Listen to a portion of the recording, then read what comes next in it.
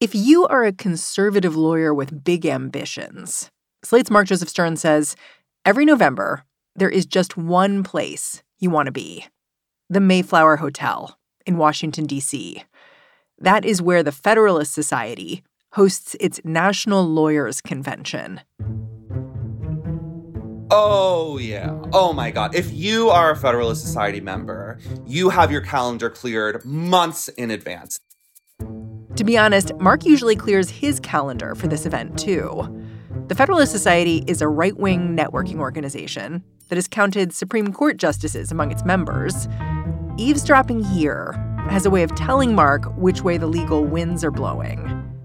This year, Mark had not yet booted up his computer to tune in when a friend and colleague DM'd him urgently to say, "You have got to pull up this live stream right now." He texted me and said, "Oh boy, Judge Pryor is giving the opening address, and he just insulted Dahlia Lithwick."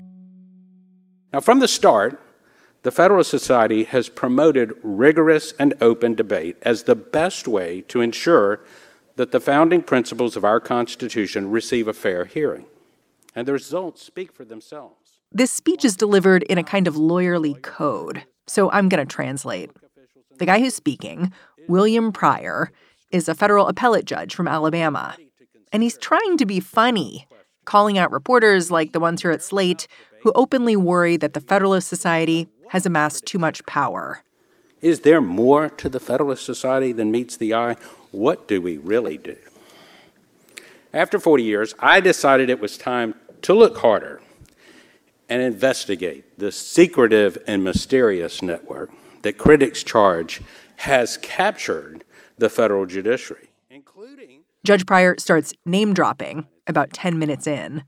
As the writers at Slate, Dahlia Lithwick and Rick Hasen, explain, the Federalist Society has, quote, styled itself a debating society long after it ceased to be anything of the sort. And at first, I was offended on Dahlia's behalf. But my second thought was, I hope he does me next. I really, really hope that I'm going to be on the insult comic hit list. Mark got his wish. And no less an authority than Mark Joseph Stern. And really, is there less an authority? Has explained Federalist Society judges tend to hire Federalist Society clerks, and the conservative legal movement's radicalization machine produces an endless line of young lawyers even more extreme than their predecessors. Over the past half century, each generation of conservative attorneys... This judge, William Pryor, he's basically accusing journalists like you of misunderstanding people like him, and especially the group he's speaking in front of, the Federalist Society. He's joking that you think of the Federalist Society as a radicalization machine. Does the judge have a point here? Are you kind of paranoid? I don't think I am. I think that what's funny is that we all sort of agree on some level about what's going on, which is that more and more conservative lawyers and even law students from a young age are joining FedSoc, as we call the Federalist Society, like cleaving to its ideas and adopting an extremely conservative kind of orthodox mindset about the law. Well, they would say maybe these people have an appropriate respect for what the judiciary does. Exactly. That's exactly what they'd say. And that's not radicalization. That's just a return to the constitutional order. To me, it was kind of eerie to see this judge giving a speech with all the trappings of a Tucker Carlson monologue. But that did not really bother Mark. To him, his next move was kind of obvious. He wanted to see if he could get this judge on the phone. Yeah. I mean, that was my immediate reaction was, okay, you've named me, like you've invoked me. I feel like I have a right to call you up and ask you the questions that no one at this convention will ask because it's a friendly audience. Like, how about we actually get into the nitty-gritty here? And even if you just want to read me the script that you always give, like, at least do it in response to real questions that you're trying to dodge, rather than at a convention surrounded by your fans in a comic insult monologue. Today on the show, what happened when this judge said, sure, let's talk? I'm Mary Harris. You're listening to What Next? Stick around.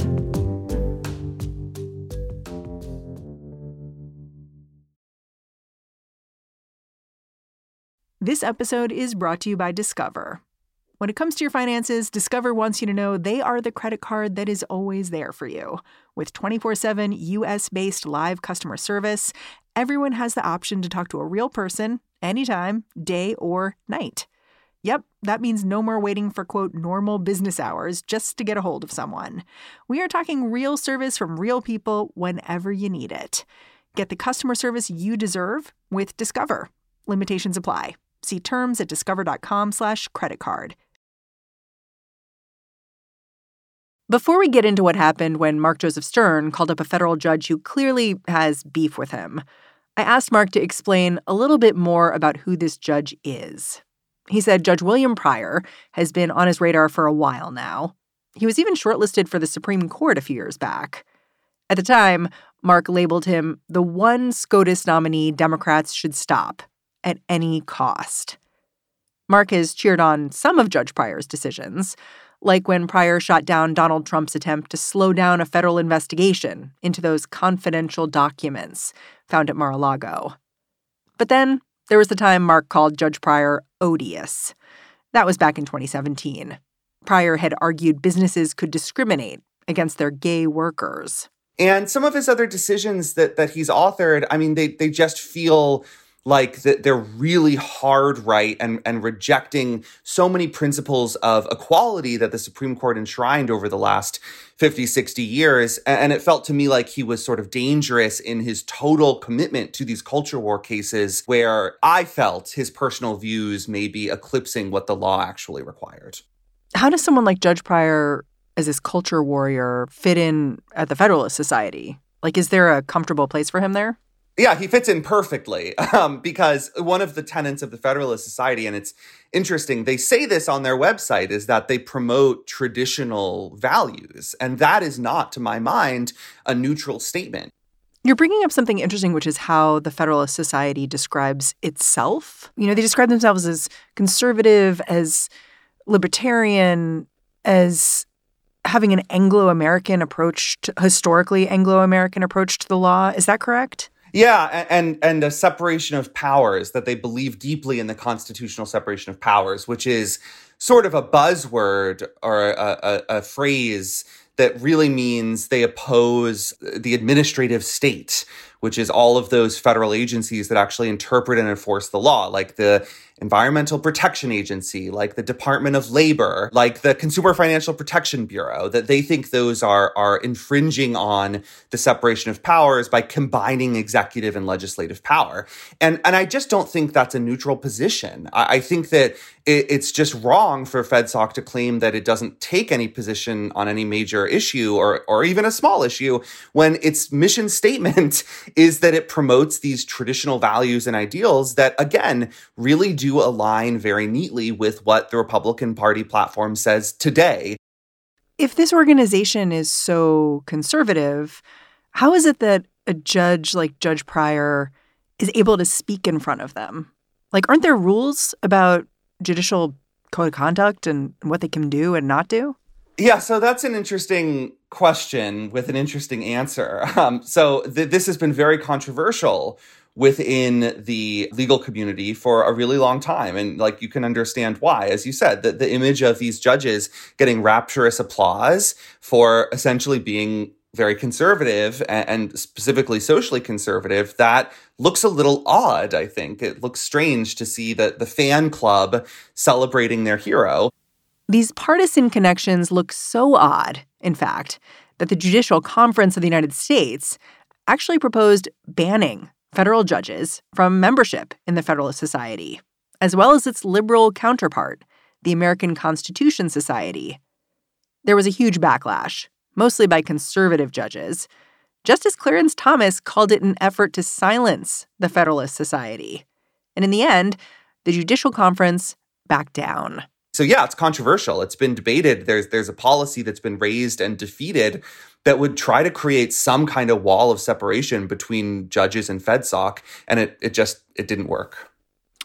If you watch that speech given by Judge Pryor, you can hear the way Federalist Society members like him characterize their own organization in this interesting way, because he tells the story of the founding of FedSoc. It started within a symposium at Yale University in the 80s, and then it grew because people like Judge Pryor got involved and were clamoring for more of this. Like, he describes, he was a conservative guy. He subscribed to the National Review in college. And after this symposium, he got to law school at Tulane, and he calls up the Washington office of the Federalist Society where one person's working and is like, I want to start a chapter. Of course, there was no internet to search yet. None of us students could yet afford personal computers, nor did we have cell phones. But William F. Buckley Jr. was publishing National Review, which had covered the formation of the Federalist Society. I searched my several back issues and found an advertisement for the Society with a phone number for an office in Washington, D.C. So I feel like it's important to this group that part of how they were founded was all these law students looking for an outlet for their energy. And a deeply grassroots organization that was simply, as you said, a bunch of students and some conservative lawyers and professors who needed a home, who were homeless and stateless and wandering around in the desert, seeking each other's company. And so this group just sort of formed organically and grew organically. Is that true? So I would say yes and no. The worst answer, Mary, I know, I'm sorry. But yes, it's true in the sense that there was a grassroots element to it, that it was really a bunch of conservative students and professors who started it. But no, it's not true in the sense that it pretty quickly became something different. It pretty quickly became a very powerful club or network of folks who held prominent positions who could lift each other up through the ranks of the legal system and achieve really high profile posts, including judgeships, including spots at the Department of Justice, state attorneys general, and moved beyond this bottom-up grassroots club into a super influential network of powerful people who helped each other get powerful and stay powerful. But isn't that just networking? Like, I mean, to be devil's advocate here. Sure. I think the Federalist Society would say that's not the Federalist Society's fault, right? The same way that Twitter would say hate speech on Twitter isn't Twitter's fault. Twitter's just a place for people to go talk. Well, I guess I would say it's a different thing when the Federalist Society has been sort of inculcating these people from the very beginning with very nicely catered lunches in law schools, swanky parties and panels and conferences and academic symposia, and getting everybody on the same page about what the targets are going to be. And now they are all working together to pursue the goals that they fantasized about together a decade ago. And that to me feels wrong. Maybe it doesn't to others. To me, it doesn't sit right. Yeah. And this kind of brings us back to the speech that Judge Pryor gave, because his speech was all about how the mainstream media, how people like you have characterized the Federalist Society. Like, at some point, he put up a slide that was like some food, and he was like, we have these lunches. That's how we get them. I suspect many of the law students here today are here for one thing: the food. As Vox.com reports, students and faculty, quote, always attend the Federalist Society events because they have the best food and the best alcohol. And it was a sign to me that this criticism is at least hitting the mark. You know what I mean? I think so. I think that it's simultaneously hitting the mark and still all too easy to dismiss for the reasons that I think you just sort of pointed at, which is that it's not a literal conspiracy. I'm not accusing these guys of being conspirators. What I'm saying is that they all had the same formative experience together, developed the same goals together, and then helped each other get different powerful positions where they could execute those goals very efficiently. When we come back, how Judge Pryor answered these criticisms.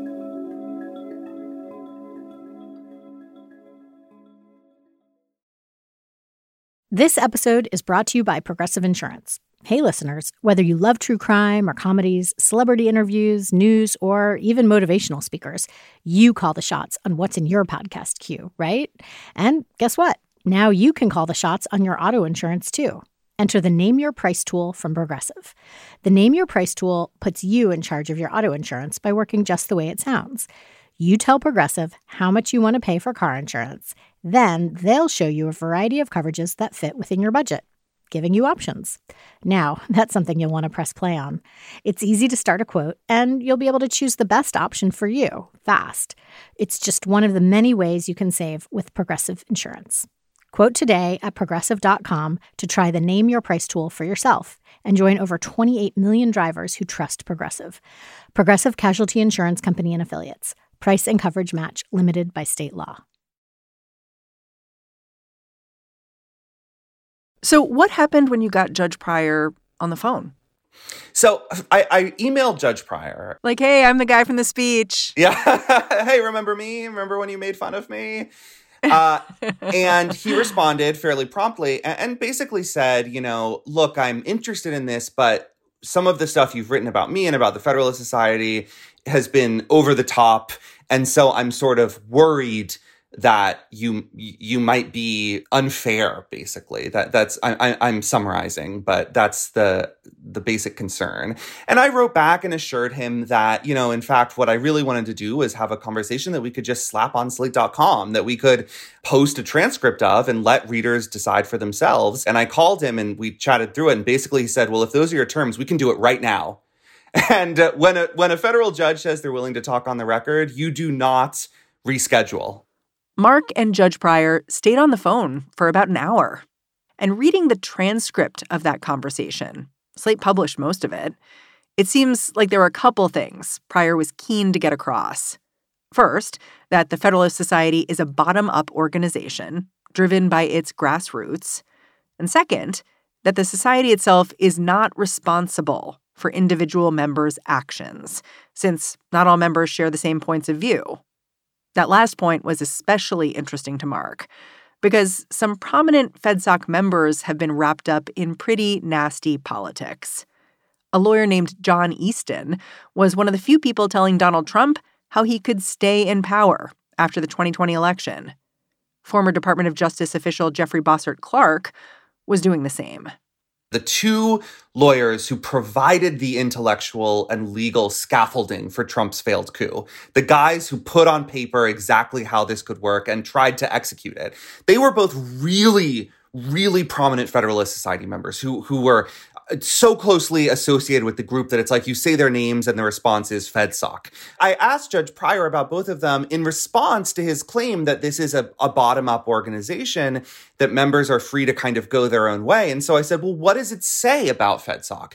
That when two of its prominent members decided to go their own way, they went the way of a coup. And that FedSoc didn't even condemn the coup or cancel their membership or do anything to distance itself from them. And, his response, I think, was not super satisfying, but still somewhat illuminating. He said, basically, Federalist Society doesn't take positions. We do not endorse anything.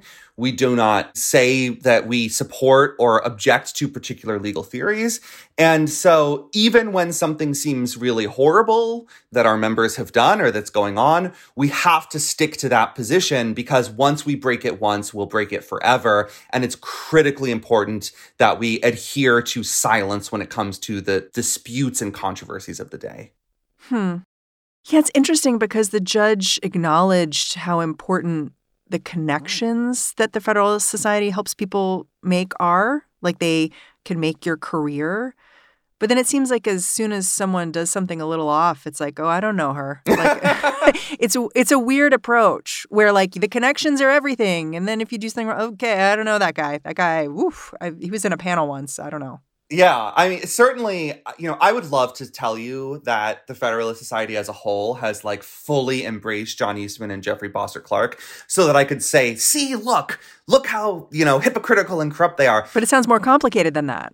It's what you just said. They've tried to maybe distance themselves. You don't see these folks inviting John Eastman or Jeffrey Boster Clark to the National Lawyers Convention of the Federalist Society. They aren't hanging out with them at the Mayflower. They're trying to sort of quietly step away without formally breaking off ties, without formally expelling them from the group, without doing anything that would show, in my view, backbone and principle. And for that reason, some liberal academics who participated in FedSoc events for years, for decades, have refused to continue doing so until FedSoc speaks up and revokes the membership of coup abettors.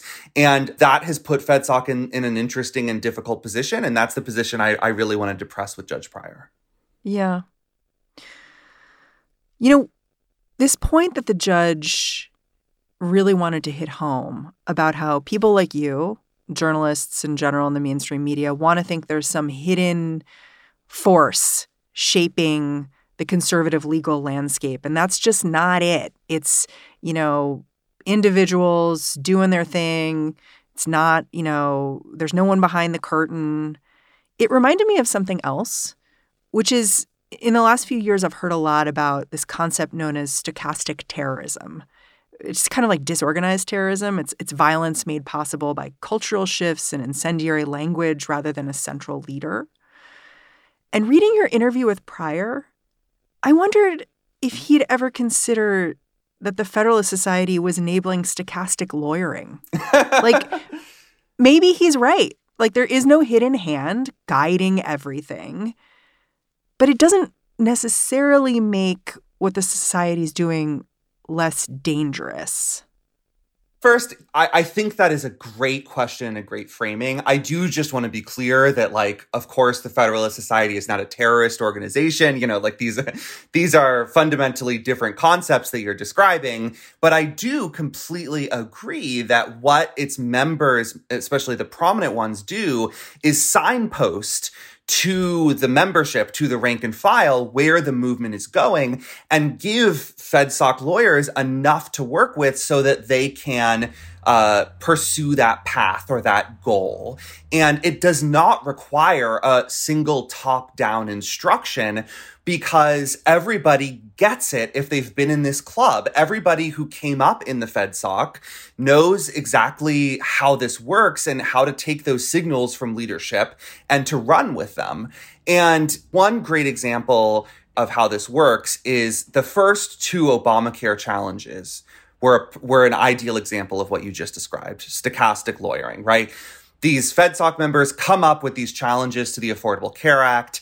All of their friends and allies kind of get on board and develop complementary arguments and briefs and take their side, and it doesn't work, right? Then this third challenge to Obamacare arises, this really ridiculous challenge from a few years ago, where the idea was that just because Congress zeroed out the penalty for people who are uninsured, that it somehow destroyed the entire Affordable Care Act and it all has to be blown up. And a couple Federalist Society members devised this theory, and most of Federalist Society, I would say, didn't really like it. You actually saw a lot of prominent FedSoc members saying, this is absurd, this is a bridge too far, this is making us look bad. And those more prominent members almost sort of sent out the signals that they were not going to get on board with this challenge. And while the previous cases were decided by a narrower margin, this one was 7-2 in favor of Obamacare. This one got Clarence Thomas to vote in favor of Obamacare. And I just think that shows the power of this organization, that the signal sent from the top can almost sort of make or break a case and say where the lines are for what's reasonable and what's not when it comes to lawyering. Yeah. It's interesting in terms of creating a climate that is harsher. Like, I wondered watching Judge Pryor's speech where he mentioned you, if he himself would have given this same kind of speech just even 10 years back. Because it wasn't a typical judge's speech. You know what I mean? And it made me think about how the Federalist Society has enabled this newer, harsher way of talking and thinking, and whether you think that that was on the judge's mind as well when he spoke to you. So, yeah, and that's part of what I was talking about when I wrote about this radicalization machine that he found to be so grievously wrong and criticized in his speech. I think that there is a shift, not just in substance, but in tone among conservative judges. And it's especially noticeable among a lot of Trump judges. Trump's nominees to the judiciary have this take no prisoners style of writing, of talking, of questioning, where they almost sound like shock jocks saying these really wild things about how, abortion is a moral tragedy and anyone who supports it is essentially a barbarian, about how the COVID vaccine is fake and doesn't work, and putting all kinds of anti-vax stuff in their opinions, saying offensive stuff about transgender people, refusing to use their preferred pronouns, all this stuff that kind of defies basic judicial temperament norms. That is coming out in a lot of Trump judges' opinions. And I almost feel like it's creeping into Judge Pryor's life and work here, because he has been, for most of his career, a kind of old-fashioned Southern gentleman. I think that he still is. That is the image that he presents to the world. But this speech was very much in the new Trumpier style of naming and shaming your critics, of saying out loud what used to be implied. And I think that just shows the widespread effect of these Trump judges kind of encouraging all of their allies to unleash their inner Trump, whether it's in little ways like a short speech to FedSoc, or in big ways like a majority opinion destroying some part of the Biden administration or the federal government. It is more and more common to see this really explicit kind of partisan writing and talking in the judiciary. Has the judge sent you any of his thoughts after this piece ran? I believe that he enjoyed it. My sense is that he liked the piece and thought it was fair. Did you ever get a sense of exactly why he wanted to talk to you? I think that he is an evangelist for the Federalist Society. And I think that he has a really smooth, even persuasive way of talking about it, especially since he was involved from the very early years, and he can paint that picture of the grassroots movement coming to life under Reagan. And I think he wanted to set the record straight to me just as badly as I wanted to set the record straight to him. And that we both had these particular views that we wanted the other to hear. Did you guys find any common ground? Yeah, I think this is what I was going to say. I don't want to toot my own horn too much, but I actually felt like we were talking to each other rather than past each other. One of the pieces of common ground that we settled on was that it is true that there's no vast conspiracy here. It is true that there's no kind of sweeping top-down mandate to pursue these particular policies and goals. That stochastic lawyering, as you described it, I'm sure he would use a different term, that is what's happening. I think it makes it more dangerous. He thinks it makes it a lot fairer and more transparent, but we agree that that is how it works.